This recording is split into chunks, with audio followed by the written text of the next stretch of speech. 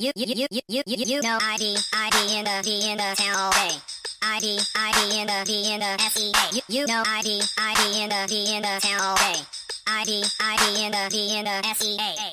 Hello and welcome to episode 358 of the fabulous Peltoncast, sponsored by our friends at Pagliacci Pizza. I'm your co-host, Kevin Pelton, And I'm Tristan Carcino.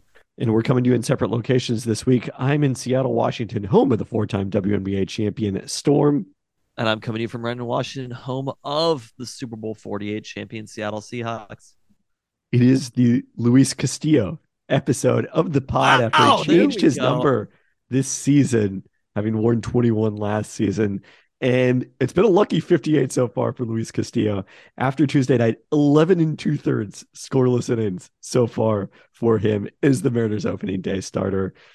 Not everything's gone that well. We'll talk about that later. He's a beast. Luis is a beast right now. It is a Felix-like performance to start the season, and we hope that it is not a Felix-like performance for the rest of the season. Well, Felix-like outcome for the team around him. You hope it's not a Felix like postseason, which was not anything to do with Felix, of course. In a last minute change this week, let's get to our beer.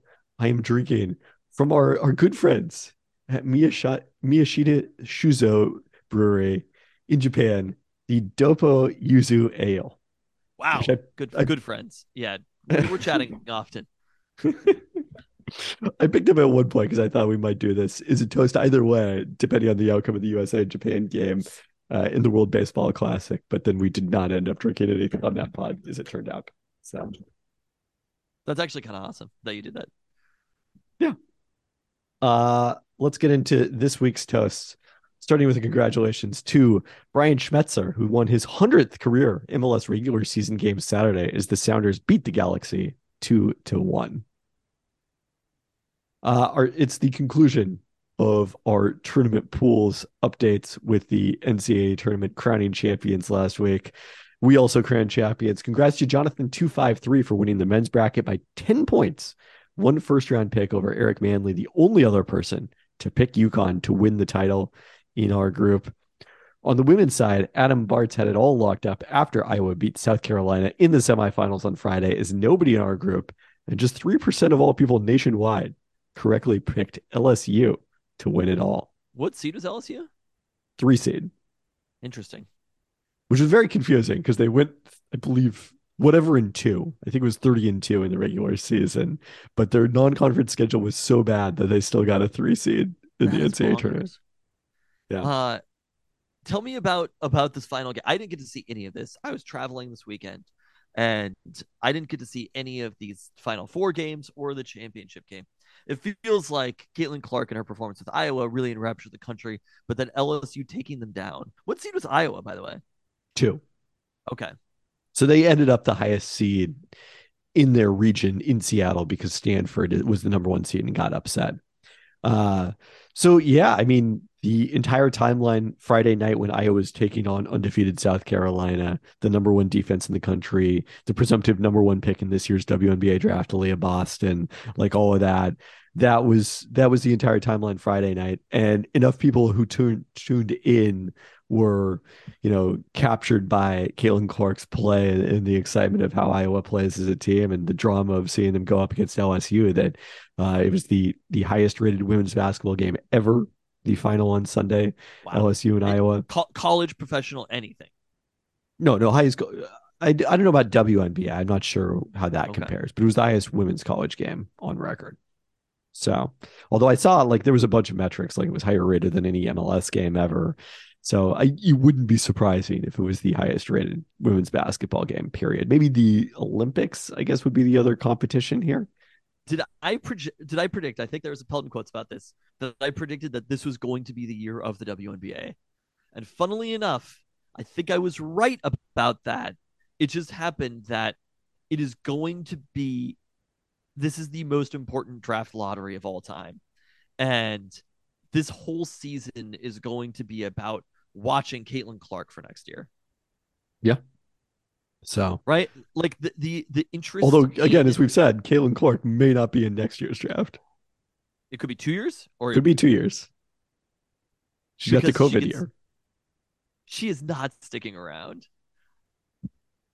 She told my buddy Ben Golliver of the Washington Post she was 50-50 on it at this point. I mean, obviously that's a long ways A off. year from now, I'm 50-50 on everything a year from now.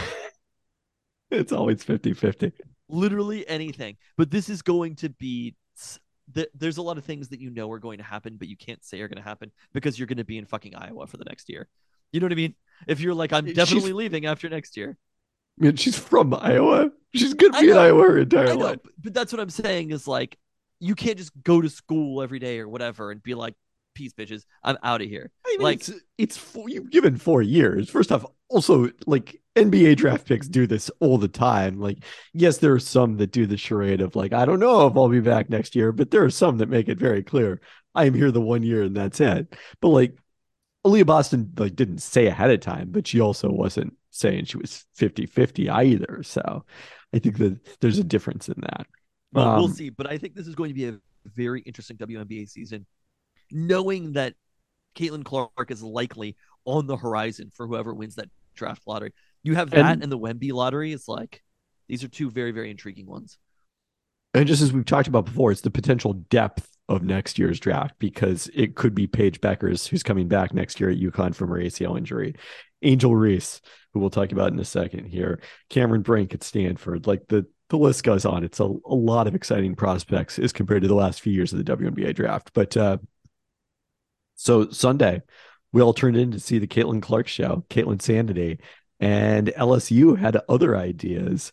Even though Caitlin got off to a great start, LSU played, I think, the entire second quarter without Angel Reese, their star, much of it without Alexis Morris, their senior point guard or senior guard who declared for the WNBA draft afterwards and was maybe is impactful as just about anybody on the court in that game in terms of defending Caitlin Clark and also leading them on offense. And it just didn't matter because of the fact that they were making every three they took in the first half. It was an incredible display of shot making by two that came in shooting 19% on threes in the NCAA tournament. Definitely foul trouble was a storyline. Caitlin Clark spent the end of the first half on the bench with 3 fouls.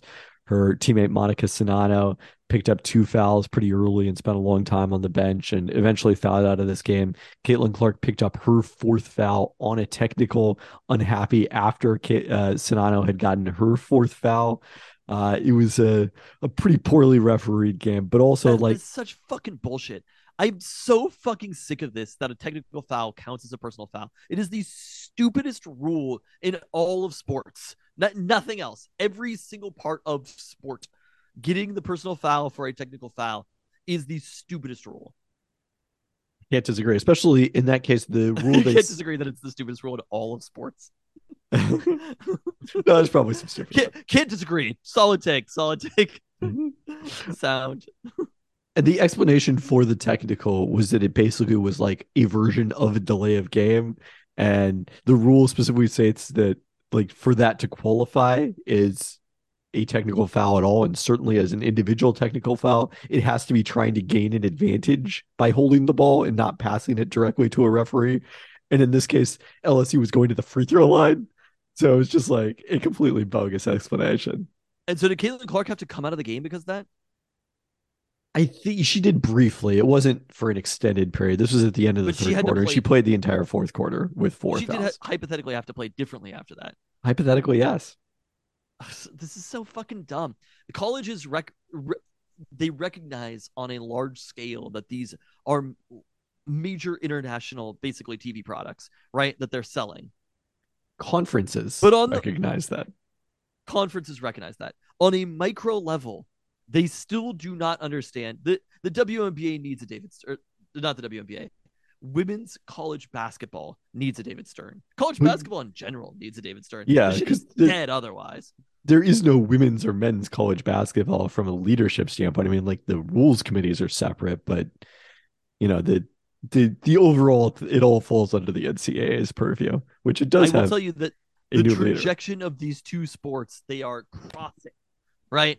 It's not the fucking 1970s anymore. Like women's college basketball is a lot more exciting. Again, could I name a single player who played in the national championship game of the men's tournament? I watched some of the game yesterday. Could not name one. What was the center's name for UConn? Donovan Clingan.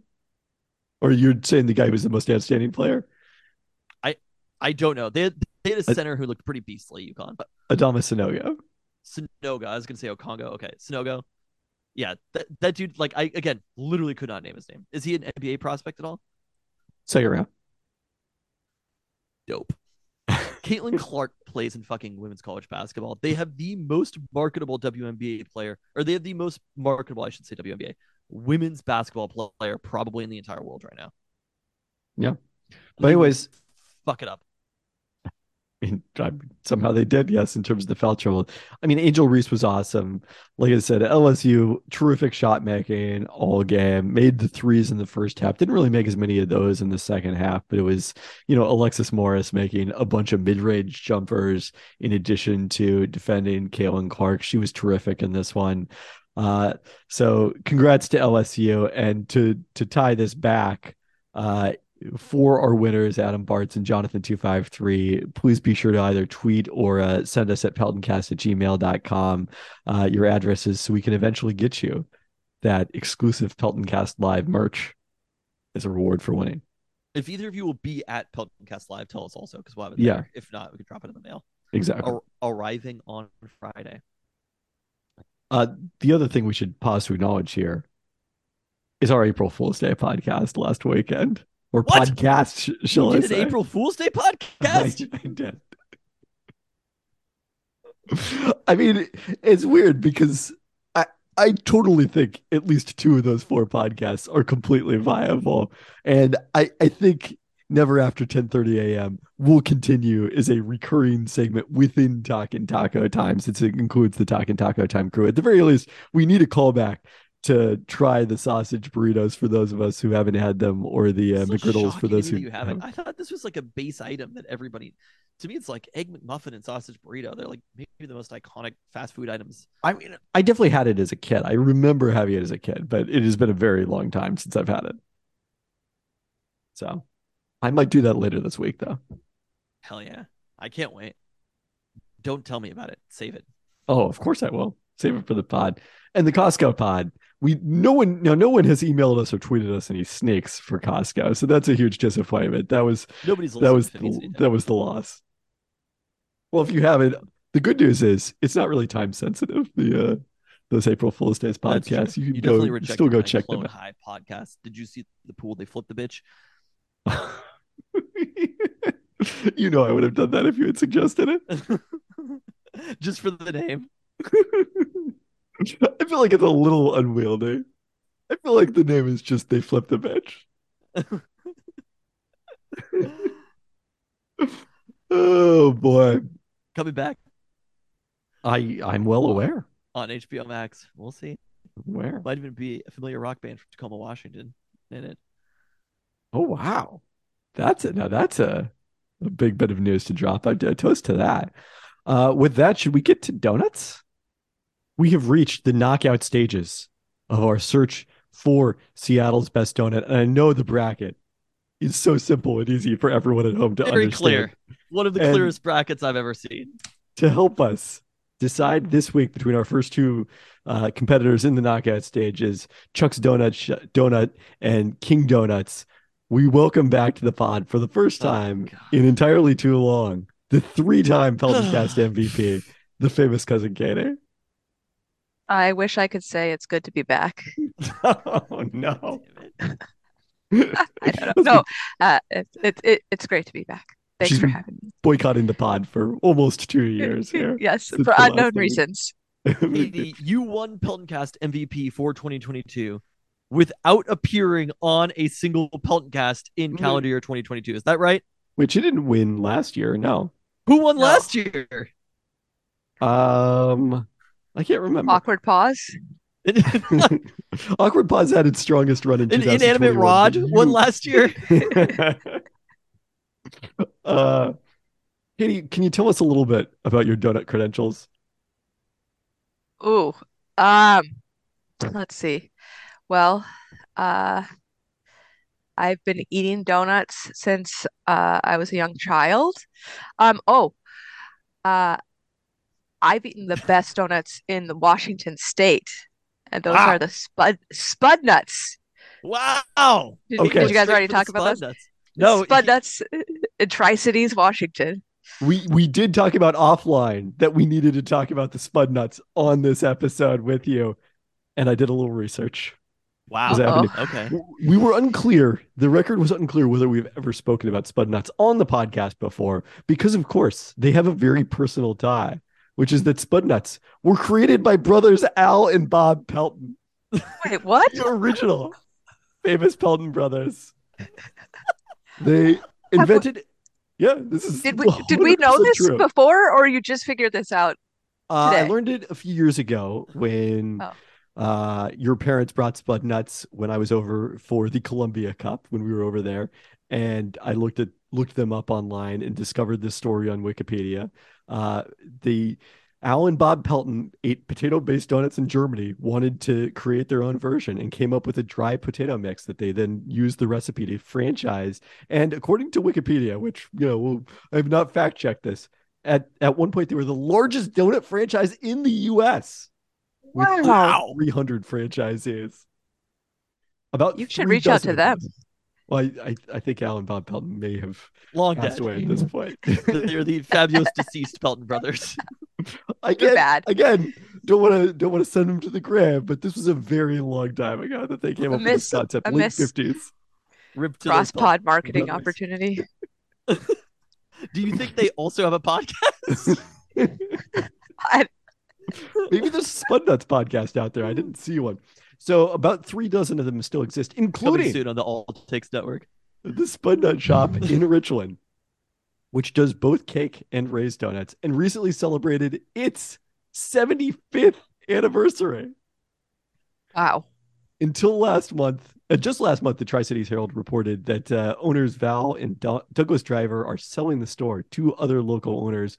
Val took over the store from her father and uncle and has been working there for 53 years.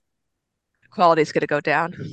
Truly a life full of donuts. So you think these are Washington State's best donuts?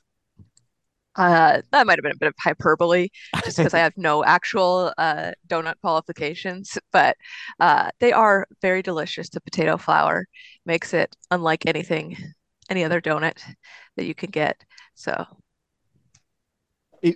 except I feel like the defining feature of Spud Nuts is that they don't taste that different from donuts, which is amazing. Like, you would not know, but the texture, I think the consistency is a good one. I think that Spud Nuts, it's delicious. They are delicious, yes. Spud Nuts, you may not know it's potato flour, but you know it's delicious. Yeah, I think so. Katie was outraged when Kevin said they tasted like donuts, and Kevin immediately started sweating. He's drinking a lot of water now. He's got to hydrate after that. That's why Katie is the 3-time MVP. She came in, Jarlsberg cheese in hand, ready to go on this podcast. Katie, we talked about this a couple weeks ago. You didn't hear because you're famously not a fan of listening to the podcast. But we talked about the origin of the fabulous Pelton brothers, and I gave you credit for coming up with that name. Do you remember this? No, I don't remember anything. That's that's why I can't be on the podcast. No memory. Oh, you don't need a memory to be on this podcast. You just give takes with no memory. Totally uninformed. I don't know if you it would have been circa like 2003 that this happened. Do you think you were aware of the movie The Fabulous Baker Boys in 2003? Are you aware of that movie not. Now? No. Kevin traced it back. He did the fucking 23andMe of the name Fabulous Peltoncast, and he came back with that. I am convinced that you had the idea initially, and he traced it back to the movie The Fabulous Baker Boys somehow. What, using AIM chats or something? AOL Instant Messenger? How would you trace this back? That's just my memory of it. Okay. That's just what probably was it was in the air. You know what I mean? Sometimes things get in the air in 2003. Who do we think knew the Fabulous Baker Boys movie? Baker Brothers? Baker Boys? You must have heard it. You must have heard the name, the Fabulous Baker Boys, and then for some reason called us the Fabulous Pelton Boys and/or Brothers. I mean, I clearly was aware of it to think that that's where the name originated. So I don't Maybe know the if I What- fabulous what came is up it? with it or What Katie did, but what is our proof that this ties back? Because it's the same there is year or none. something? No, it's not Oh, even okay, close to the okay. same year. No, there's nothing. Couldn't we have just said something like how you were fabulous because you're, you know, I thought it had something to do with Kyle for some reason. the unfortunate Moffat child. Yeah, I thought there was like, I think that was all uh, retro name though. The Fabulous Pelton Brothers was definitely first. I oh man. agree. Before even the delightful Carasino children. You know who you should ask? Did you try asking Chris Garcido? We'll have to check with him. He See if might know. he remembers the movie The I don't think Fabulous he was Baker there Boys. for it though. No, I if think he we were sitting around remembers a the table true eating origin, I don't think it's this chunks fabulous of Baker Jarlsberg movie. cheese and salami, straight cutting it straight off the block of salami. That's the one thing. Do you ever get salami in the full Oh, brick anymore? no, no. First of all, you can't find it in the right size, you know, salami anymore. They all sell the little tiny salamis, even at the fancy like Big John's, not Big John's. Is it Big John's? John's PFI, uh, where they have all the Italian food imported. They still sell little tiny salami, They don't sell the but thick ones I think anymore. they might have one. They might have one of the big ones, but I feel like the Sally we brothers might know the location of some giant salami. they Peltoncast probably Live, do. April 21st, Belltown Yacht Club. They have I some get the connections in the feeling meat Bernie and Boys industry. is going to be mentioned. Oh, put that on the bingo card, Katie. We've already told Katie. We've told Katie this a lot to put it on the bingo card. Yeah, I got that. I got that written down somewhere. Okay, good. Should we talk about donuts? But wait, what was the brand? Do you think it was Gallo was the brand of salami that our grandparents used to get? I think it would had the green and red packaging, right? Didn't it? I Yeah, think a it lot was of like the salami has green and weird. red packaging. I know it doesn't really narrow it down, Yeah, but it was red, white, and green for some reason. But Dad it would had probably that know. like strange texture of the packaging, and Yeah, then the salami would have the It's not- skin around it, right? And Yeah. you'd slice it off. Oh my yeah, god, there's so literally good. nothing better than that. Yeah, We weren't eating the Italian cheese though. We were eating. Jarlsberg Where's for some Jarlsberg reason. from? Germany. That's a German cheese. I'm pretty sure Jarlsberg is German. That makes sense. Maybe it is. I don't know, but it's delicious. A delicious combination, Oh no, wherever I'm it's wrong. from. Maybe. I'm wrong. Norwegian. I wanted Oh, to I I'll wanted to accept say it. you were wrong because I looked it up after the Great Jarlsberg incident, and I Just leave that there. Don't explain it. I won't. No, it's too private, the too name personal. the name is German. The family that it was named after in Norway originated in Germany. So I'm taking like the Well, this all comes slightest back to donuts because the maybe the Spud fabulous Nuts- Pelton brothers that Katie was referring to was the founders of Spud Nuts. They are way more fabulous than you guys. Fair point. All right, should we talk about this week's donuts? Sure. We wanted to pit what we have deemed Seattle's two top, like kind of classic donuts against each other. King, a fixture as we talked about when we reviewed them in the Rainier Beach neighborhood, even though they've moved a couple of blocks away from the classic laundromat location that they were long at. I still drove by it. It is not anything else at this point. It still has the King Donuts branding on it. And I did that as I was driving between King Donuts and Renton, where Tristan was picking up Chuck's Donut, which, as we know, has been existing for decades and decades in Renton, and clearly Renton's best donut. Clearly. So, Okay, so they've already been crowned, similar to how you have Flower Box like tiny in the top corner of the bracket. Seattle's What? best donut is just like tiny Flower Box. Have you guys already It- talked I'll- about that on the podcast, that bracket? Because I'm very confused about it. I don't know if I understand what's happening there. so here's what I'm Al's trying gonna to be explain it. It's at the experimental college, his course on it, on reading the bracket. Greendale Community College, under Dean Pelton. So I'm thinking of it as like a Royal Rumble, and different donuts are entering the fray at different times, and whoever is the last donut standing is crowned Seattle's best donut. Okay. Okay. Sorry, no, take that back. Is crowned Seattle's best donuts. Donuts. Good point. Fair point. Seattle's best donut singular has already been crowned. It's already been crowned. It's like the international belt or whatever. All right, do you want to talk about the donuts we got here? What is the most iconic Renton food to you, Katie? Because to me, I was like, it's Chuck's Donuts, it's Ivar's at the Coulon, and it's Doofers, and then that's it. Doofers. Doofers. I've never once been to Shakey's? Doofers. Shakey's Oh, Pizza, Shakey's maybe? Pizza. I don't know. That's an important one. Uh, uh, yeah, I I say Chuck's. Like that's the only place in Renton, well, not Renton, but Renton Highlands that I recommend people go to. Like there's not that many really great places to eat right around us. So The Fourth that's Avenue like, Taco Time is phenomenal. You don't necessarily all need to right. travel to go to the Fourth Avenue Taco Time. Now that the That was Taco the Burger original 2.0. Taco Time that had hand rolled crisp burritos, and they were delicious. They were the best crisp burritos I've ever had in my entire life. At that particular Taco Time. But now you Anyways. wouldn't just recommend someone to go to the Fourth Avenue Taco Time. That's like, Probably not. Just go to your so local like, Taco Time. yeah, whatever. They're not as good.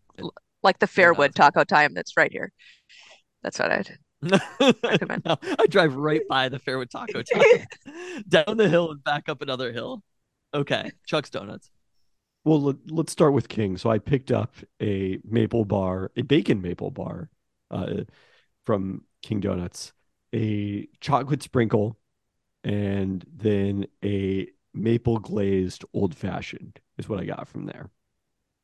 And you went to Chuck's Donut and got their iconic maple bar for a fairly direct head-to-head comparison, a large sprinkle donut that we cut up and divvied up 4 ways, and then also a Bavarian cream that I think Katie and I had. I don't know if you had the Bavarian cream, Tristan. No. Okay. General thoughts on these donuts? My thought on after tasting these donuts, start with Chuck's, is that if you're going there, you get the maple bar or the chocolate bar, and that's it. That's all you need to get there. Totally agree. Anything else, not worth it. Extraordinarily hard I to mean, it's fine. It's fine. It's fine. But I'm never going to eat anything other than a maple bar or a chocolate bar if you like chocolate, because the frosting on those is the best frosting you can have on a donut. No, they do have the same frosting on the Bavarian cream. So I think that's in play as well. Okay, yeah, I guess. I mean, Maple bar's the best though. I think one thing that stood out is I think King probably has a deeper roster of quality donuts there. Like I didn't even get any of their filled donuts, which looked terrific. Just because I didn't know necessarily at that point that we were going to be getting those from Chuck's. But if you're going, I mean, yeah, I think King is a little deeper, but that's not necessarily the place that is going to determine this. No, and then the other thing that was a little bit tough about the matchup is comparing the bacon maple bar to a standard maple bar because it's just like a completely different taste adding that bacon in there. So it wasn't quite as easy to compare them head to head because normally I think if you just have a maple bar from a regular place compared to a Chuck's, you could be like, oh, that's just garbage. The one that's the non-Chuck's option, just throw it away. But this time, because it had bacon on it, you're like, oh, this is interesting. This is good. This is kind of nice, different flavor. So it made the comparison a little bit more challenging. I think we have to compare those donut to donut though, because it's not like we're looking for Seattle's best plain maple bar, right? We're looking for Seattle's best donuts. Well, I am personally. And that's plain fine. And maple bar. if you're looking for Seattle's best plain maple bar, or if you think that donut is better than any other donut, that's how you should judge it. But there's not like a bacon maple option at Chuck's. So if the bacon maple option, if it tastes better as a bacon maple than as a Right. Chuck's plain don't like maple bar, then that's a better donut or whatever. But so I don't think that we should devalue it or give negative value or whatever to either one. We should be judging them donut to donut, even if they aren't the exact same donut. And we're also judging the locations as a whole, right? But if one location has the best donut, then that is the better donut location, because you're not going there when you're going to go get Seattle's best, I'll say donuts plural, even though we have eliminated Flower Box because they only have one kind of donut. At the very least, Chuck's and King Donuts have multiple different styles. At the same time, if the maple bar is the best item at Chuck's, the menu is only as good as their best item. So you just go there and you get that. That's it, period. It doesn't really matter to me if nothing else. Their old fashions don't look that amazing to me. I just wouldn't get an old fashioned at Chuck's Donuts, and that's fine. Yeah, I mean, one of my concerns is, when we recommend these places to people, that I want to make sure they have a good experience, even if they're not necessarily someone that has a maple bar. So I do think that factors into play. But Tristan, are you basically saying that's your pick here? Absolutely not. Okay. I am not saying that. That's my Well, pick. well, why don't you Also, make I your think at the pick? same time, there's a little bit of the education piece of it as well, right? When we started talking Taco Time, a lot of people hit us up weekly to say, what is the order at Taco Time? If you just say go to Taco Time, you can be led very astray on the Taco Time menu, right? Yes. Can you? I don't know It's a about it confusing stray. menu. But you don't agree with this, Katie? What would be a stray? What would you eat there that was really terrible? If you had just a crispy taco, it'd be like you can't really tell the difference between Taco Time and anything else. Okay, I guess I see your point. You don't want to be wasting your Or if food some person order went, there on something you could get anywhere else. there's a famous story that Talking Taco Time host Chris Smith had a friend who went there, ordered a strange item, and it was just like Taco Time sucks. Because if you don't know what you're getting in a place, if you go to Chuck's Donuts and you just have their old fashioned and you never have the maple bar, you'd be like, what is this? But True. after eating these donut to donut, right, head to head, I think that the way that you bite down on a Chuck's donut, right, it is such a perfectly crafted item. It has there's a little crunch on it. It's cooked. Man, I'm almost changing my perspective right here. It's cooked so perfectly. You know what I mean? The King's donut, we talked about this the first time. They're a little bit too soft. And the perfect donut, you want to be able to bite down on the bread part just a little bit. You want it to be soft, but you want to be able to bite down just a little bit. And Chuck's has that perfectly. The frosting is elegant.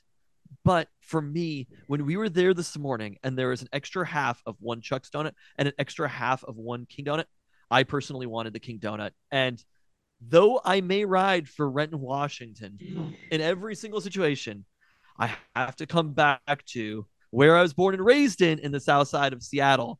And this time, being that experience, my vote is for King Donut. This is wild because I feel like I have almost exactly the opposite perspective of you, where I came into this sort of expecting to vote for King, especially after, we were talking on the phone and you were telling me that, you only felt like a certain number of donuts at Chuck's looked good enough to be purchased for the search. And I had just been at King and it's like, this entire case looks great to me. Give me one of everything. But then I had the Chuck's maple bar, and there's something about that frosting. I don't know what it is. It is just delicious frosting and unlike anything else. And I thought that the difference maple bar to maple bar was slightly bigger than the difference sprinkle to sprinkle. And I thought the Bavarian cream from Chuck's was really good as well. As a result, I narrowly went with Chuck's here. So that leaves Katie with our Wow. deciding Wow. vote. Wow. Oh, wow. This is tough just because all the things that you guys have talked about. It's like if I was going to recommend to someone a donut place and they had a variety of different tastes, I would say King Donuts because they're very good, a good variety. Everything we had tasted today was great. Uh, the whatever they fry them in, it has a good fry taste, good consistency. Um, but if I asked the person, I had, insight into what they liked and could say, "Do you like maple bars?" Then I would say, "Go to Chuck's," because you're going to get something there that you're not going to get anywhere else in the maple bar. Um, so it's very, very difficult. For me personally, it's 100% Chuck's. Um, I would go there over King anytime, but I really like maple bars just inherently. So I don't know. That's kind of an unfair advantage. It's a very tough call for me. I I mean, feel like I'm a little biased on this one. I think the thing I would say here is though, like if you're telling someone to travel to a specific donut shop, I think it's probably less about the I'm getting a box of 12 different types to bring into work. Like that's a different experience than I'm going there to try a specific donut that I can't get close to me. And that's I think part of what tipped it to Chuck's for me. Okay, Katie. I think we heard your vote, but It's it's a tell it's a us. it's Chuck's. It's Chuck's. It had to be all the way, all the time. Even though They had it. Cast the dissenting vote, he seems happy about this outcome. I'm fine. It's really, really close. So crown Seattle's old school best old school donut or donut Chuck's Donuts in Renton, Washington. A huge victory for the city of Renton. It now gets into the ring with who will it be facing off against next? So it's going to be a very different matchup next week. Enter the new school donuts from Capitol Hill and the Central District. In this case, is next week. Chuck's will be taking on Raised Donuts and Cakes and half in a 3 donut battle, from which only one donut can emerge. Wow, the NWO. Wasn't there some sort of merger in wrestling this week? Are you guys going to cover that? Did that actually Extensively. affect the wrestling, or is it just the corporate entities? I don't. You just saw a headline. I saw a headline. I believe it involves Ari Emanuel, didn't it? Oh, Endeavor, yes. Yeah. So, Mhm. all right. Well, that's the kind of MVP glump we've come to count on from Kenny. Katie's gonna win the fucking MVP again because of this. I'm out there fucking scoring 81 a night, and Katie's gonna win the MVP for being on one time. 4 podcasts last weekend. Nope. Katie did. I will say Katie was the MVP of those podcasts, though, for Oh, the designing all logos, the logos top for our. notch, and going to be the I got MVP. I got to listen to these podcasts. I'm very excited for them. So After all excited that that work I spent on the logos, I'm excited to listen to week after week of these podcasts. Uh huh. we already We're gonna explained the do joke 5 up days top. a week of them. I know that. It's a daily podcast, like No Dunks. Every single morning covering Ivers. Well, I thought no, we'd rotate through the different concepts each day of the week, right? Each one every day. So there are some weeks where we're hitting the Ivers pod and the Macklemore pod 2 times a week. For new Macklemore news. And then Peltoncast Live, you'll be there April 21st at Belltown Yacht Club, Katie. Of course. As always, leading the way with Peltoncast Bingo when we're there. Yes. If anybody has any good ideas to put on, wait, no. Yes. No, you can't do that. Yeah. If anybody Yeah, has any good just the ideas, order. it's not like they're bringing their cards from home. They're I allowed to. I had to explain- think. Do I need to explain how Bingo works to you? Because I explained how Spotify works to Kevin on one of those podcasts. Nobody commented on it. Not a single Really? person was like, midway through the Macklemore podcast, you explained shuffle mode on Spotify to ESPN's Kevin Felton. Wait, Which- Kevin didn't know what shuffle mode I was? knew what shuffle mode is. He's struggled with it. I forgot that when I was on the app, I did not have to use it anymore. But in the car, you are limited to shuffle mode. That is the only option. There's no On way Android that Auto. is true. It is 100% No. true. There's just literally No. no way that in your I'm- car they demand shuffle mode. You think Yes. that's it? The Spotify on the in-car app is wildly different from any other Spotify experience. You can't search. It's like a very limited Can you thing. click like exit car mode? I don't know. I mean, then I would lose Google Maps though. Fair enough. I'm gonna have to check into this. It's This seems like 2023 and you can't figure out Spotify. The Jarlsberg incident. Have you seen about the Asian street food market on social media, Katie? no, no idea. So it's located, it's not, I was a little confused because like it says online it's in Westlake Center, but so I thought like, did they take out the food court and replace it with this? Which they did not. It's a separate location in the same building that houses Westlake Center that you have to enter it from the street level. And that also means that Xi'an Noodles is still going strong in the Westlake Center food court, which is a great play in its own right. But it's meant to Did evoke. I know that Shia Noodles was in the Westlake food court? I'm sure I've mentioned it on the pod because I've been there. It's like previously. a Sabaro and then a Shia Noodles right next to it. Pretty close. Pretty close. That food court is wild nowadays. I mean, all of Westlake is like a ghost town, I feel like. Well, this location isn't. So it's meant to evoke like a night market in Southeast Asia where you have all sorts of different food stands around there. In that case, like you can have, I think there's a Michelin starred night market location, if I recall correctly. Like it's that kind of destination in many places. And this sadly is not quite at that level, but it's some food, that is not available, I think, almost anywhere else within the city of Seattle, including one of the reasons I wanted to go was recently on Top Chef, Buddha cooked Hainanese chicken, which is very similar to what they serve at Nong's Khao Man Gai in Portland. So I wanted to try that after he did that on Top Chef and had that. I also had a Burmese curry there that I thought that was actually much more of a standout. If you want the Hainanese style of chicken, I think you probably got to stick with Nong's and head down to Portland is the better play here than to go to the street market. But I think what stood out is again the ambiance is really cool. There's like 8 or 10 different stands in there, so you can get a variety of different options if you want to eat something different than the other people you're eating with. Definitely worth checking out. That's pretty interesting. Yeah. So it's like on like the bottom floor of Westlake.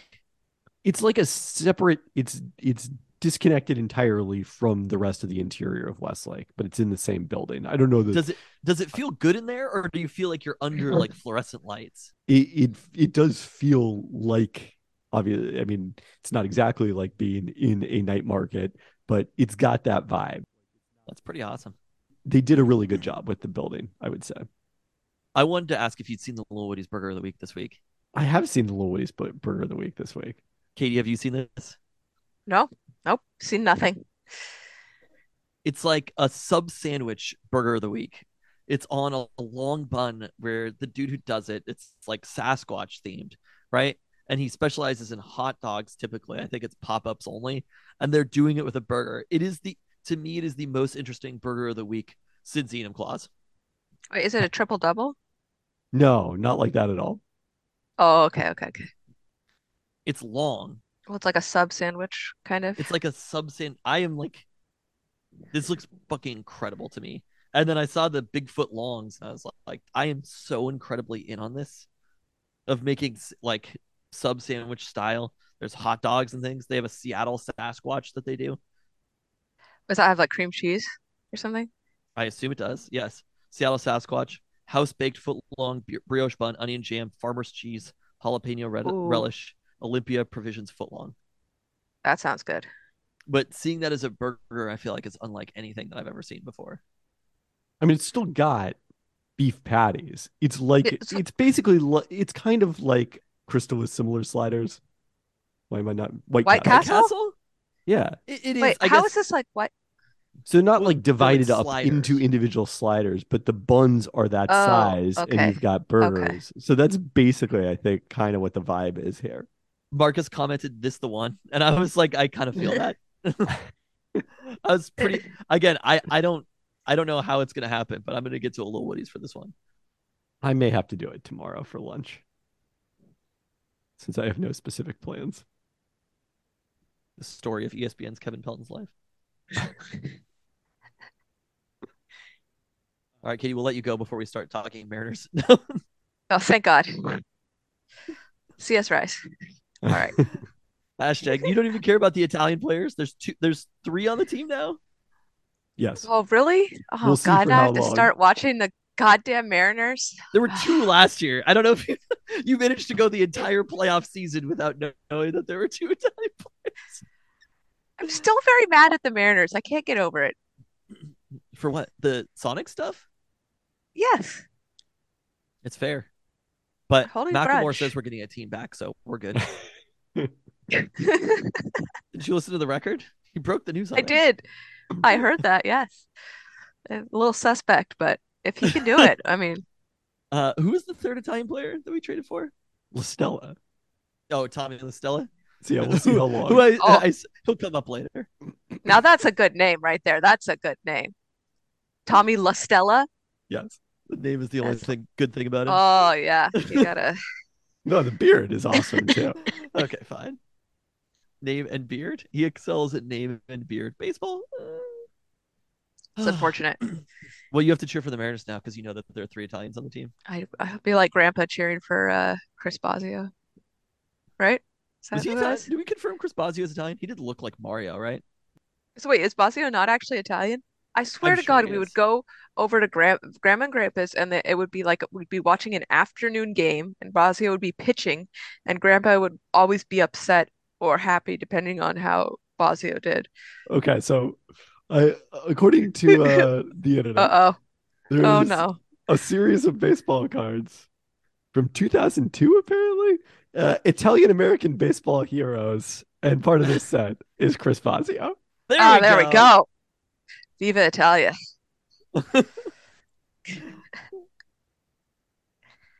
Okay, we also do have this quote from a story about Chris Fazio in 1993 during his first spring training with the Mariners. I'm Italian. My parents are old fashioned. We hug and kiss a lot. We communicate. So there There we you go. Oh, you know the gestures were flying in that household. go.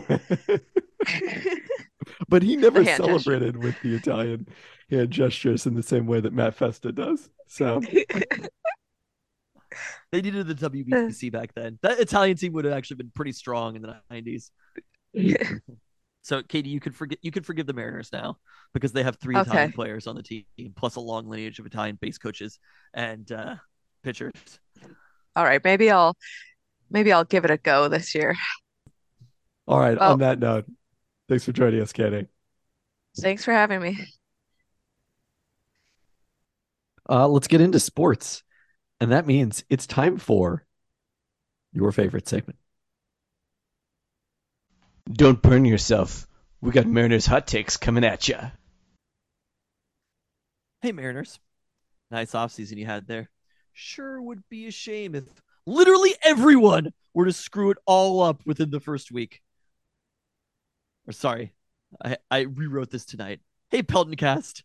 Nice takes you got there. Sure would be a shame if Teoscar and AJ Pollock were to screw those up literally in one game.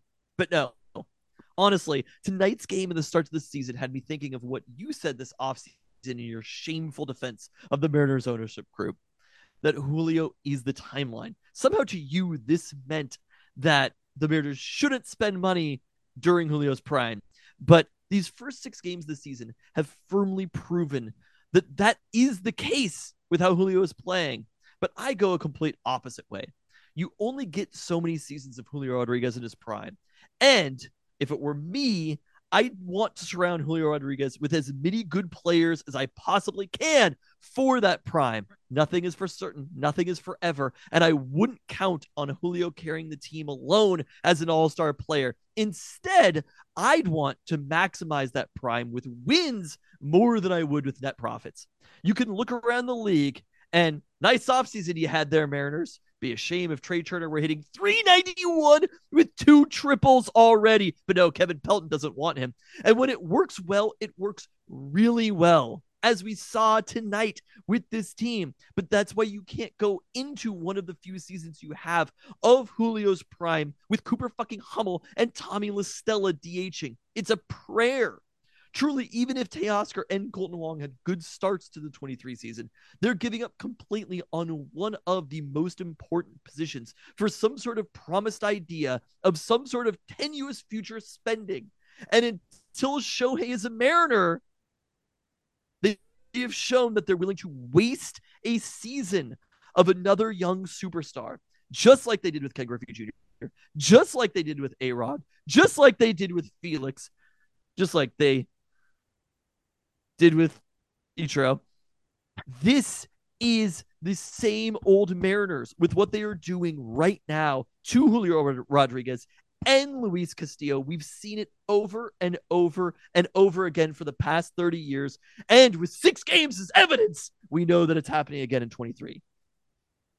I mean, the 6-game-7, it's a big piece of this here, obviously. That's the point of M's hot takes, is to overreact to whatever has happened. And look, the newcomers could not possibly have started worse. Before Tuesday's game, Teoscar Hernandez, Colton Wong, Tommy La Stella, Cooper Hummel, and AJ Pollock were combined 3 of 50 until they hit more. The broadcast wanted to make really sure that we knew they were just getting used to the ballpark. Oh boy. Is it like the baseball is different here? Like, Teoscar hit that home run. They were like, yeah, I had a few days to get used to the ballpark. I'm just like, dog. It's like every road game, you need 20 at-bats before you can get a hit. They hit more home runs. They were saying, by the way, who is the member of the Angels? Was it David Fletcher, who has more home runs at T-Mobile Park than he does at whatever they're calling Anaheim Stadium now? But they had more home runs on Tuesday combined, the newcomers, between Hernandez and AJ Pollock, than they had hits coming into the game. The other amazing stat coming into this was that group had combined for fewer hits than Jesse Winker alone had this season. Oh, is he hitting well? He started 4 of 11. I mean, he's doing fine. The thing is, I looked up Mitch Haniger and I was like, how is Mitch Haniger doing right now? Because they basically flipped Teoscar and he hasn't played a game. So it's like, I mean, look, I don't think the problem was the Teoscar Hernandez you trade, or even the problem was trade. Not signing anybody else, though. And it's just like this idea of Shohei lingering. And I'm sure the Mariners think that they're going to be in on Shohei for next year. And that's nice, but it's kind of like, you sure about that? You sure about that? That's what's going to happen? You're going to sign Shohei Ohtani? If they're not good this year. I agree. But it also doesn't help their chances if they're not willing to outpay literally every team that we know is going to pay more. Well, again, the point of keeping the powder dry is that you have that ability to outspend the other teams. I don't think there were teams that spent money this offseason that I still think will be interested in the idea of signing Shohei next year. Of course they will. Of course they will. It is going to be the biggest contract in the history of baseball. No one's disputing that. That is signed. And we'll see. But like the idea that the Mariners would be the team who would sign the biggest contract in the history of baseball, I am highly, highly skeptical of. I mean, if they do sign Shohei, I rescind every take forever. Oh man, we're gonna have a takes amnesty. I think is what we would have to have if that happens. So also, he's on the Angels, and I still fucking love watching Shohei play. Oh, it's of course. It's kind of absurd. After the WBC, I'm just like, I don't even like. I liked him before, but I'm like, this dude is absurd. I mean, the other storyline of the first part of the season was it felt like every Mariners fly ball was dying at the warning track. And then he comes up and just dead center, like goes deep into the stands in center right field. Like, just truly incredible stuff from Shohei. Again, my defense was of them not signing the 10-year contracts. It was not related to them not signing a shorter term contract with players lower on the market, because I agree that having Tommy La Stella as your opening day DH is just a failure as an organization. The 10-year contracts are the norm in the marketplace. But it's not every single player that is of any use is getting those. AJ Pollock is an example of a guy who has, thankfully, he's been playing left field the last couple of games. I don't know if he DH'd at any point. But like, as an example of a guy who got a smaller, shorter contract, but is still more useful than Tommy La Stella, who is making the major league minimum because of the fact that he was waived by his previous team. I don't understand how they keep. I would rather have Harry Ford be there, right? I understand that they have to manipulate his service time, but like, to me, I'm just like, Harry Ford clearly proved that he can hit against major league pitching. I would be way more down with that just fucking trying it out for a while than Tommy LaStella at that spot. I mean, I don't know. I'm not going to speak to Harry Ford's readiness at this point. At some point, you have to spend money, and it can't just be spending that money to buy out arbitration years, right? Because ultimately, Julio is in the end, he's getting fair market value because you know that players get swindled they're manipulated for the first how many years is it arbitration before you hit it? I believe it's 6 years until you become a free agent, but I could be wrong on that. So like, baseball players in the end, because of no salary cap, it gets made up for. But like those first 6 years, you get completely taken advantage of. And that's why the team has so much leverage during that time period. It's not like they're breaking the bank for Julio, though. Yes. I mean, they are paying Julio. One thing they're doing is they're paying Julio a little bit more now in order to pay him less when he's older. But I do agree with your point. Like I was watching him tonight, and it feels like just it's not true, obviously, but it feels like every time he's come up lately, he's been on base during this Anaheim series. And I did think that if Julio is the timeline might have accelerated at this point. And if Luis Castillo is the timeline, then the timeline really accelerated in that scenario. So I will concede those arguments. Is now. This is the timeline. Alas, Robbie Ray's timeline is at least 15 days after he completed his start, but suffered a flexor strain while struggling in game 2 of the season. Scott Service said an MRI on Saturday revealed a grade 1 strain and elaborated he's going to be shut down for a couple weeks, then he'll build up and hopefully be good to go after that. But already, as of when Ray's turn comes up, which I believe is Wednesday, the Mariners will have had more games in their starting rotation lost to injury than all of 2022. Well, Chris Flexen versus Shohei Ohtani. Oh, no. You like that one for your first day game of the year? I considered going to that one, but couldn't fit into my schedule. We should talk about, thanks to the listener, Zach Jabal, Third Pelton Brothers, Zach Jabal, for inviting us out to opening night. The fabulous Peltoncast were there. For a while, it felt like we were the good luck charm. It was kind of incredible. Turns out in hindsight, Luis Castillo was the good luck charm. Yeah. It was kind of incredible how quickly I went from being like that night. It was packed. Everybody was excited. The Mariners have this big victory. Luis is awesome. Things felt really great. Like it was Rick Riz and Dave Sims were talking while I was in line to get in the doors about going to the World Series. It was just like the hype was out of hand. They saw Tommy LaStella at DH and they were like, "Is this a World Series team?" That's that meme. You looked at that and said, "No holes." I don't think I expected them to play Tommy LaStella. It was like if I would rather them fucking DH Haggerty. I agree with that assessment, although our guy Haggerty has had like a bunch of line drives right at people thus far. I was going to say hard hit balls. Hit balls. That's all I'm looking for. Then finally got thrown out trying to stretch a single into a double tonight. Oh, he was safe. I want to talk about the T-Mobile experience on opening night. So I was trying to get there early so that I could get Moto Pizza, because I think we talked about this on the pod. We did not. Okay. So Moto Pizza, like one of Seattle's hottest pizza places, like you have to make reservations. Seattle's hottest pizza place is Moto Pizza. To get their pizza 2 months in advance. So I wanted to try and they're going to be in the stadium this year. I wanted to try and get it. It was like, I'm going to opening night. This is the time. I waited in line. I got in there. I went to where Eater in the Seattle Times had said the Moto Pizza was going to be in section 109. And I was like, I don't see Moto Pizza. And then I did an entire lap around the entire 100 level. And I was like, I still don't see it.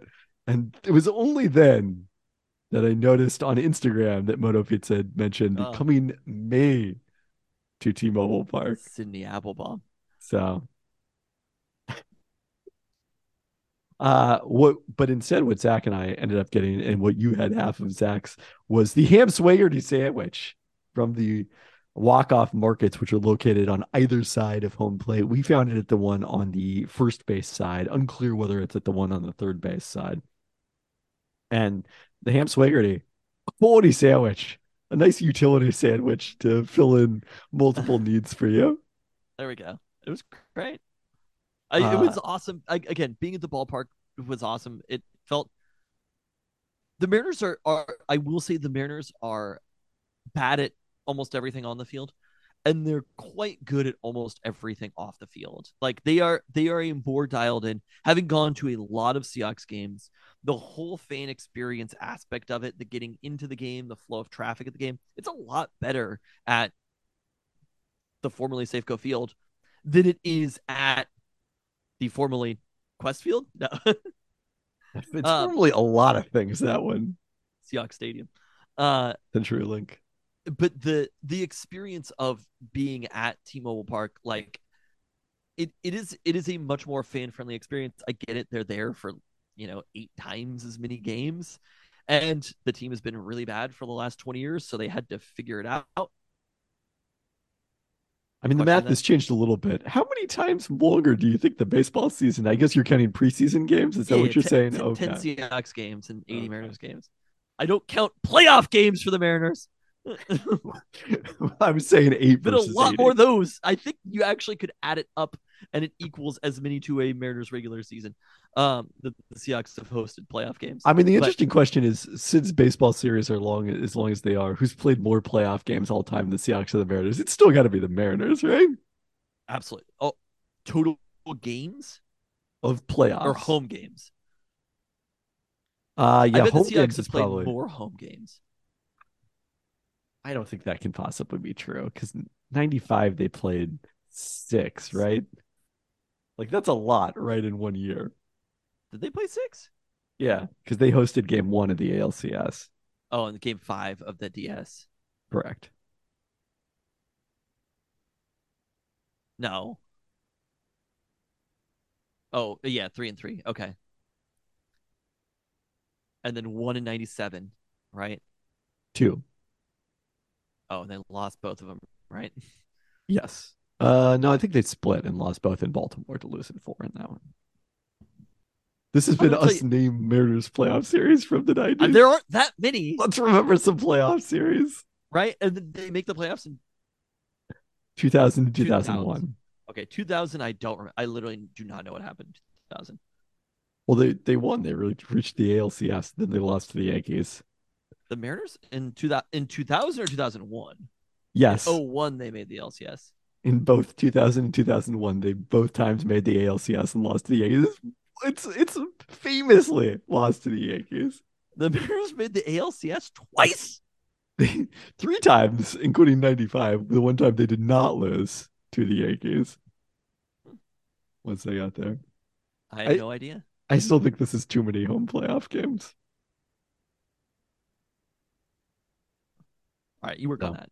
But the fan experience is great. It was awesome being there, and it was shocking how quickly I went from feeling great about the team. Right, Ty France is giving Luis Castillo shit after the game. You're just like, the Mariners are in. They are in midseason form. Last season picked up, and we are riding it. We are riding the wave. And if you remember, the 2013 Seahawks, right, when they picked it up and were en route to the Super Bowl, like, you could just feel it right away. I think that team started out 6-0. Oh, yeah, that was the comeback against Houston. And the Mariners, if I'm doing my math correctly, did not. Oh, and it was no, incredible how quickly I went from being so in on this team to hating them completely. Like, it is like a pendulum that swings the Seattle Mariners baseball club back and forth. Yeah. I mean, that's what the hot takes are all about, right? For one day until they face Shohei Ohtani tomorrow, things are good. Things are good. The Mariners, the Mariners, it appears, have hosted 18 home playoff games all time. I don't know that the Seahawks even played 18 playoff games. Like, there's just so many. The ratio is just way too high for it to work out. All right, the Seahawks have played a lot more. have hosted. They've played 36 games, but I'm not sure how many of those are at home. So let me continue doing this math. You want to I'll fill look here? this up. I'll look this up. You keep talking about what's next. It's not going to take me that long. 15 home playoff games for the Seahawks. It's close. It is close. Closer than it has any right to be. Let's put it that way. All right, let's get into the roundup, starting with the Kraken, who took 2 of 3 at home, sandwiching a 4-1 win over Anaheim and an 8-1 blowout of Arizona around a 3-1 loss to the Kings before a 5-2 win at Vancouver on Tuesday night that just about assures them a playoff spot. The most points any team currently outside the top 8 can get to is 96 for Nashville. The Kraken are at 94 with 5 games to play and hold the 2-team tiebreaker after splitting 2 games with the Predators in Nashville with an overtime loss last week. Kraken back home to host Arizona again on Thursday and Chicago this week before traveling to the desert to face the Coyotes for a 3rd time in an 8-day span and then completing a back-to-back at Vegas. Watch out for whether those games against Arizona are ugly after the Coyotes' frustration boiled over late in their loss on Monday with plenty of fisticuffs between the two teams. Sounders scored twice in the first half en route to that 2-1 win Saturday at the LA Galaxy, with Leo Chu again assisting Jordan Morris in the 21st minute. The 5th consecutive Sounders goal, with those two combining, Leo Chu assisting Jordan Morris. Chu then snapped that streak by selfishly scoring his own goal in the 35th minute. Not an own goal, his own goal.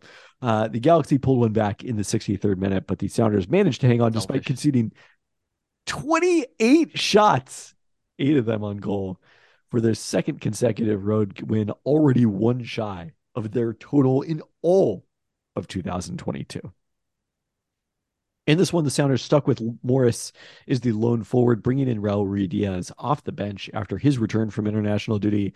Hebert was an unused substitute in his return from injury. We're going to be able to even him back in. The Sounders back home this Saturday for a showdown against the top team in MLS thus far. Expansion side St. Louis City. City started 5-0 before losing 1-0 at home to Minnesota United Literally, last week. You just made up a team. No, not true. I mean, kind of right actually. Now, that is you're MLS just like expansion. it's the MLS leading Albuquerque Stars. Come on, nobody would name themselves the Stars anymore unless it happened to be their NASL name. You would come up with a much more European sounding something. St. Louis still leads MLS with 15 goals and a plus Don't tell 10 me goal there's a differential. team in Cincinnati, right? You bet there is. The Cincinnati Skyline Chili's. Sounders 2nd in that category, goal differential at +9 per American Soccer Analysis. St. Louis has outperformed their expected goal differential more than any other team, though it's still 4th best in the league thus far. The Sounders 2nd in that category, behind LAFC, the reigning cup holders. OL Reign bounced back for a road win Saturday at Gotham City, getting goals from Jeff Fishlock in the 31st minute and Bethany Balser in the 62nd minute, and allowing no shots on goal for a clean sheet that barely tested keeper Fallon Tullis-Joyce. And WSL taking this weekend off for an international break before the Reign return home for their home opener. Let's move ahead to UW Sports Baseball. Huskies lost both ends of a Saturday Wow, they're on the doubleheader. rundown? They are, yeah. Baseball they were on last week. made the rundown? It's a little tenuous, though. They can't keep losing series. They lost both ends of a Saturday doubleheader to Oregon State at home before rallying. What's Oregon State? Come on. Oregon State not as good this year, as we talked about. Before rallying to win 7-2 on Sunday, moving to 5-4 in conference play. They head to Arizona this weekend with a chance to move up against a team that is just 3-9 against Pac-12 opposition. So how do series work in college baseball? Are they mostly just the weekends? Yeah, they're 3 games. It's typically Friday through Sunday. The doubleheader was because of the fact that the game got rained out on Friday night. So you take Monday through Thursday off and then Friday, Saturday, Sunday. Occasionally teams will play an extra game during that span against a non-conference foe, but the the weekend series are always over against Pac-12 foes are always over the weekend. This weekend, I think they get shifted. I'm not sure if this is the case in baseball, but I did notice it in softball. It's Thursday through Saturday because of Easter. Got it. So speaking of UW softball, they could not do it on a sunny Saturday in Tempe. After winning the series opener 4-2 on Friday, the Huskies dropped the next two at Arizona State by 3-1 and 5-2 finals, slipping to 7-5 in Pac-12 play and number 11 in the rankings, down 2 spots. Back home this weekend to host Cal in a suddenly important matchup. The Bears 6-5-1 in conference play. Did not look up how a tie is possible and have climbed to tops among teams also receiving votes. Women's basketball saw their run to the Fab Four, the women's NIT, take an unfortunate turn last Wednesday. I'm sorry, we're just letting that sit that there was a tie in softball. I don't know. It's a draw. It sounds like a made-up stat where it's just Do I have to go do the research on why Cal has a tie? 6-5-1 in a sport that you famously cannot tie. Apparently, you can at the college level in softball. It's just like they're the first ever. They really figured it out. Okay. It was a 5-5 tie at Oregon State on March 19th. Let's see what the recap has to say No one knows about why. this. It's better if there isn't a reason. Apparently, there's a drop dead time for travel. Wow. They had to get on the flight. Look, those midterms aren't going to take themselves. Seriously. Oh, boy. Baseball. Let me just throw this out there. I was tenuously thinking of going to the Mariners game Friday, April 14th. I believe it is the playoff clinching big dumper bobblehead night. Okay. But then I saw that the center, I'm only, if I'm buying tickets, center field or bust, right? You know me. That's where I love to be. Those tickets were sold out. Why don't we go see a better team? Oh. Friday, April 14th versus Arizona State. Tickets from $5. Tickets from $5 to $15 at the most. There you go. You could see better baseball players comparatively. I will not be seeing any baseball players as it's the conclusion of the NBA's play-in tournament on Friday, April 14th. Okay, that weekend? The whole weekend? No, just that night. I mean, then the playoffs start the next day, yeah. Saturday? It's a Greek game. That seems fun. So, women's basketball saw their run to the Fab Four, the women's NIT, take a turn last Wednesday when they were non-competitive against host Kansas in the semifinals. The Huskies scored a season-low 36 points, trailed by 14 at halftime, en route to a 25-point defeat. Talia Daniels had 10 points, 13 rebounds, and 5 blocks, but the other UW players were a combined 10 of 50 from the field in the first road game they played in the women's NIT. Kansas went on to beat Columbia in the WNIT final, so congrats to the Jayhawks. It was the last UW game for starters Trinity Oliver and Haley Van Dyke, as well as reserves Emma Grodhouse, Tarcy Reese, and TT Watkins, but still plenty of excitement after UW women's basketball got back to the postseason and expects to return. We haven't seen anything on anyone transferring yet. 3 starters, including Daniels from this year's team. Then Hannah Steins and Elle Ladine, who had terrific freshman seasons coming off the bench, and another top recruiting class coming in. So a lot of excitement about what Tina Langley is building with the UW women's basketball program. That's awesome. Men's basketball transfer news: Keon Menefield Jr. no longer considering a return to UW. He announced he is headed to Arkansas. He was considering a return to UW like Caitlin Clark is considering her 6th year at Iowa. Only fifth. The Huskies did. Shit. Arkansas? Yeah. And they were they're a pretty high seed in the tournament this year, weren't they? They were an 8th seed in the tournament, but they knocked off a number 1 and made the Sweet 16 before getting crushed by UConn, like everyone else that UConn played. So, Kim Pomeroy had it right on UConn too. Yeah, I mean they were in a tough bracket, and I picked UCLA. So Craft Brew Day, Sunday, April 30th versus USC. that's fun. $2 Tuesdays against Seattle U. They play a lot of Tuesday games against Seattle U. It's a limited travel. There's probably not drop dead time for travel if you're playing against Seattle U. Maybe there is. That's So no UConn ended up ties. finishing number 1 overall in Ken Palm, which makes sense. But they were even before the tournament, like they were a 4 seed, but they were in the top. They were number 4 4. or something. UCLA, I believe, was 3 in the pre-tournament rankings. I'm not sure about that, and they were just in the same region. Or UCLA was 2. So, alas, Let's see where Arkansas was, huh? still definitely in the double digits, not in the triple digits. Oh, And it's and just so frustrating. It is. I will say, like, players should be able to play wherever they want. It's college. They're not getting paid. They're not signing contracts, right? But damn it, right? it's okay to be disappointed that players don't want to play at UW. You just can't be mad at the players.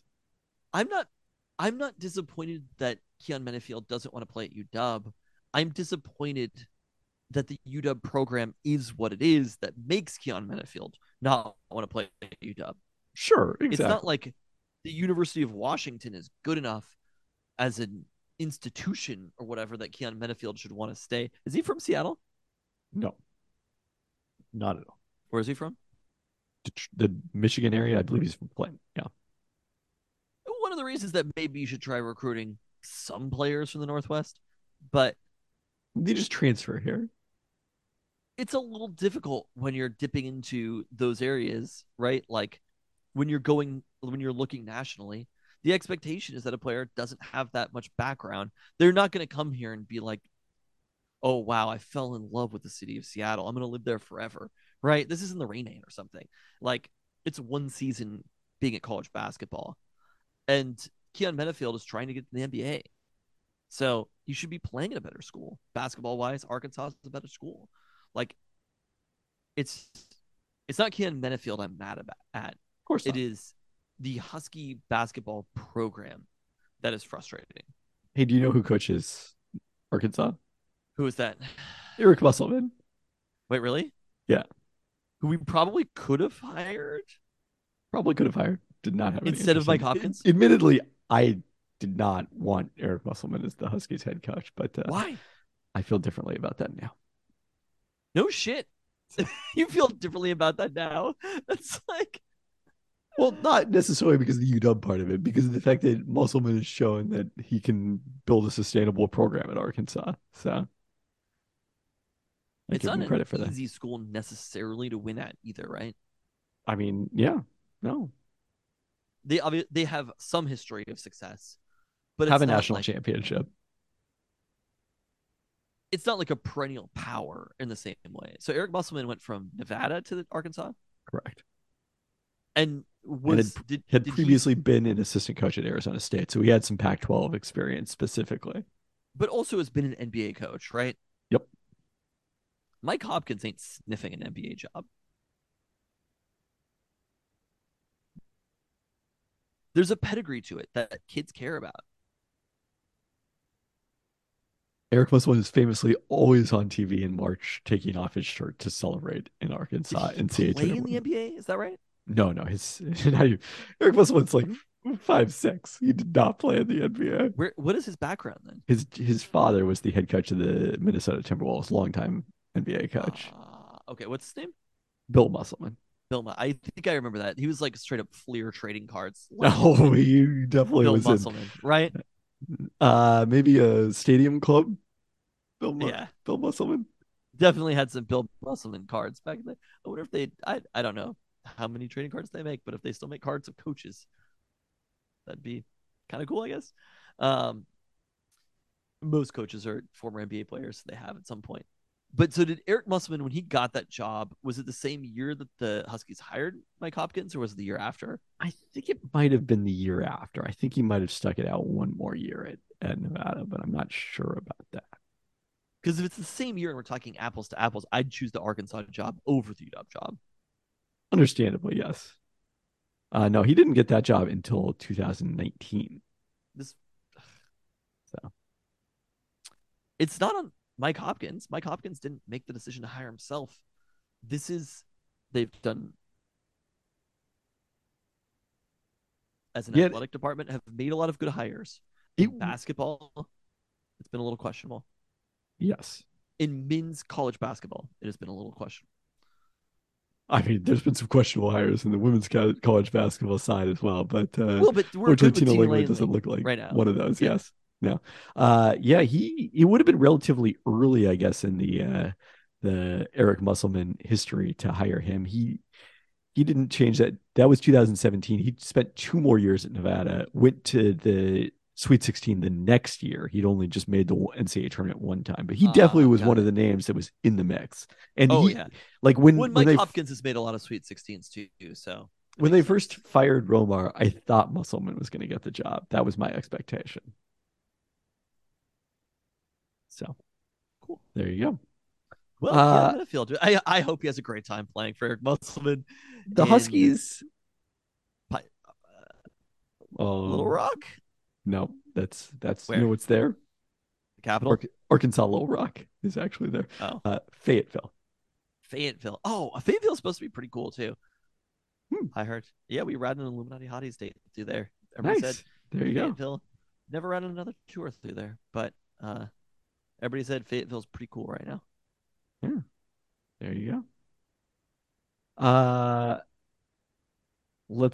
But the Huskies did add a transfer in addition There to we officially go. losing Keon Menifield Jr., and that's Moses Wood from the University of Portland, the son of longtime NBA 1990s NBA forward David Wood, who grew up in Vancouver, Washington, and what was news to me. Will be the fourth school for the sixth-year senior who started his career at Tulane, played 1 year there before transferring and playing 1 year at UNLV after sitting out a redshirt season, then the last two at Portland, where he's emerged as a double-figure scorer, a 6'8" forward who, in a shock to you, is known for his shooting. No. He hit a career-high 3.1 three-pointers per game at a 40% clip last season, 41% career beyond the arc. And I got to say, you look at the numbers, a sizable upgrade on Cole Bajema, even when you account for the strength of like the level of competition in terms of overall efficiency, volume, rebounding, playmaking. This is a pretty good get for Mike Hopkins. And I will tell you what, his dad is a freaking skybox legend. Oh, he 100% is a skybox legend. I don't think he ever played for Bill Musselman, sadly. This is like upper deck skybox era. I was like, I don't think I've ever heard of this David Wood guy. And then I Googled David Wood basketball card, and you know what? I have seen him. I have seen this man in basketball card form, exactly. David Wood. Yeah. So there you go. Yeah, so this is good. Still a lot of work to be done for the Huskies, but getting a shooter at forward is definitely a positive step. Cool. Well, right. We'll always have that skybox with the Rockets where the ball has the trail behind it, like it's a comet. Come on. Or like it's the puck on a Fox hockey broadcast in the mid-90s. They still do that shit? Okay, in the mid-90s. Okay. No, yeah, Fox does not currently broadcast when they were like, hockey's for everyone. People just can't find the puck. It'll be as big as football. Is it not helpful? All right, let's wrap up with the Seahawks. A little bit of news. We got the details of Bobby Wagner's contract, which will count $5.5 million against the cap. That amount is guaranteed, plus an additional $1.5 million incentives for Wagner in his return to the Seahawks. The Seahawks last week rescinded the qualifying offer for restricted free agent Ryan Neal, making him unrestricted. And the report on Tuesday that he is going to sign with the Tampa Bay Buccaneers. So this obviously comes pretty directly out of the Julian Love signing and the Seahawks depth at safety with that. And suddenly, paying substantially more than a minimum for a forced safety became kind of untenable for the Seahawks. It's sad to see Ryan Neal go. Always loved Ryan Neal. Awesome player. Somebody who the Seahawks, I think, I from what we saw publicly, it seemed like the team didn't necessarily believe in him enough. But at some point you can only spend so much money at safety. The Right. Seahawks are probably spending more than any team in the league at safety at this point. I'm pretty sure they are. So when you factor in Ryan Neal as a fourth safety, it's too much. And look, good for Ryan Neal to get this opportunity in a situation where he might be able to play a lot more, I think, in Tampa Bay. I think Ryan Neal is awesome. He's one of those players who I will always cheer for. 100%. Same. Let's see, given the Seahawks have two of the top 10 safeties in terms of cap hit, I think, yes, that is a safe conclusion. And three of probably the top 25 here. Oh my God. Yeah.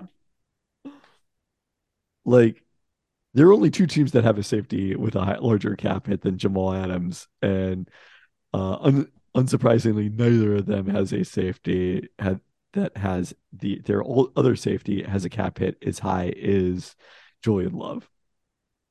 So Yeah. that pretty much says it all there. there was a story where Mike Sando, right? He did the offseason review so far for each team. Yep. Which I didn't see what he said about the Seahawks, but he was talking the Falcons signing Jeremy Bates and a handful of players. And he was like, positional value much? He was like, spent a lot of money at safety. And I was like, oh boy. I mean, you look at the market for safeties this offseason, it does not feel like many of the extensions signed by safeties have aged well for their teams. And obviously the Seahawks had two of those. So what did you look at the Mike Sando story about? I did not have a chance to get to that now. I still think all things considered, it's been a pretty strong offseason though. And like, look, there's still some sunk cost to it. The deal's already signed for those two safeties. Adding a third one is maybe the question, but there's a variety of ways that they can use Love. So. Exactly. I am less convinced of the negative positional value of a safety vis-a-vis some other positions because secondary is still secondary pass rush are pretty commensurate to me as far as the most important ways to spend your money on defense. Seems like the reviews here in the Sando piece are pretty positive. One executive said, the Geno deal is really smart, very fair, because it is year-to-year option on a player who played well for you over a single season and who you respect, but might not be the long-term answer. Fremont Jones was a good signing. What they did was pretty good. And another executive quoted said that Devin Bush is a better fit for the Seahawks than he was in Pittsburgh. Okay. So there you go. Yeah, that's neutral to slightly positive. People like Dre Jones. Also, as a player, people like Dre Jones. Without question. And then I think there was a Todd McShay 3-round mock. 2-round mock draft. 3 rounds. Only 2 rounds? Too far. Ooh, okay. Well, the Seahawks have as many picks as they would have in 3 rounds. Not true. They have a 3rd rounder, don't they? No, that's what I'm saying. Is a 2-round mock for the Seahawks is as many picks as most teams would have in 3 rounds. More actually, because they have 4 through 2 rounds. Although I guess you would get comp picks if you got into the 3rd round. So if you were the Niners. At number 5, he had Jalen Carter over Will Levis. At 20, he had the Seahawks taking Boston College. What were the top? Give me the top 4. And you can't figure out from Jalen Carter over Will Levis who the top 4 were. It's 3 quarterbacks. 1, 2, 3 quarterbacks. Then Will Anderson at 4. Then Jalen Carter at 5. He had a trade up from 4 to 3 to pick Anthony Richardson. At 20, he had the Seahawks taking Boston College wide receiver Zay Flowers. At 37, Jackson Smith, higher than that. 37, Georgia Tech outside linebacker Keon White. And at 52, TCU offensive lineman Steve Avila, who is listed as a center/guard. So that would certainly be a draft, the top 2 rounds of the draft that filled some important needs for the Seahawks. I honestly think I'd be down with it as far as that draft goes. I still think that Jalen Carter is probably, if you could pick one individual player that if this was Vegas style odds and you had to say, I'm betting on one player that the Seahawks can draft, I still think Jalen Carter is number 1. Yeah, I think that's probably a reasonable choice. Smith and Jigba was going 11 to Tennessee. I want that pick. So I mean, if the if he goes Seahawks do 11, trade down, if the Seahawks trade down and could figure out a way to get a pick next year and get Jackson Jiba, I don't care about anything else. He's the only player at this point that I care about the Seahawks drafting. the only player? I mean, if I could choose one player in this draft, I guess I'd be pretty excited about Will Anderson, but like, I don't know. A wide receiver is going to be so much more present. Yeah. I mean, A wide receiver will be more fun. for sure. But positionally, you look at it, and there's interior pass rush. There's wide receiver, linebacker depth, and then the Interior offensive line. Yes, which anytime they're drafting an offensive lineman, I'm for it. Yeah. So So I think that would be a linebacker very would be the only normal one that draft. you hadn't addressed in that scenario. Yeah, it would be a very normal draft for the Seahawks, which ultimately having back-to-back normal drafts would be great for the Seahawks. Also, not taking a running back in the first 2 rounds would be a win. Yeah, there's no Bijan Robinson in there, but I think if Danny Kelly mocks Bijan Robinson in the Seahawks again, if he even puts that idea into their mind, if they draft, I'm gonna personally blame him at Peltoncast Live. Oh no. Well, they won't. They can't possibly have drafted him by that point. That's fine. I will threaten him at Peltoncast Live. Todd McShay had him going a little ahead of the Seahawks' second pick, so it's not a possibility for them. Great, I love that. Anything else on the Seahawks?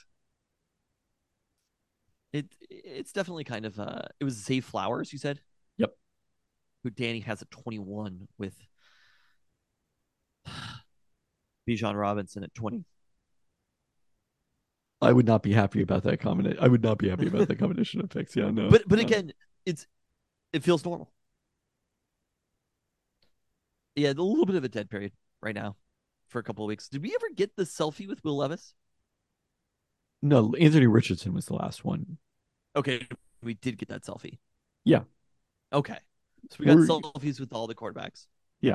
We're complete. The set is complete. They're going to make Stadium Club trading cards of them all. What pick? What pick does Todd McShay have Will Levis going with, by the way? Let me see here.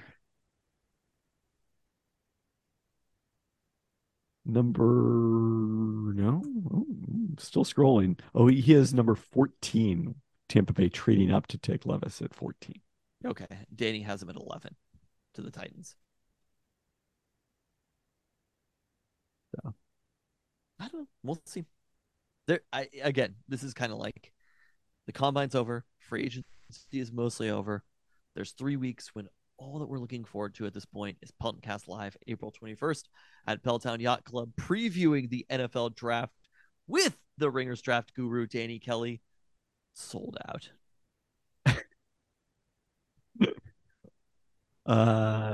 Yeah. Hit us up if you want to come. There should be guest list spots available if you're interested in coming. We've had ones of people hit us up. It wasn't twos? No, I guess it was still ones. Yeah. Well, especially if you made it to this point of the pod, you certainly are worthy of hitting us up. You earned it.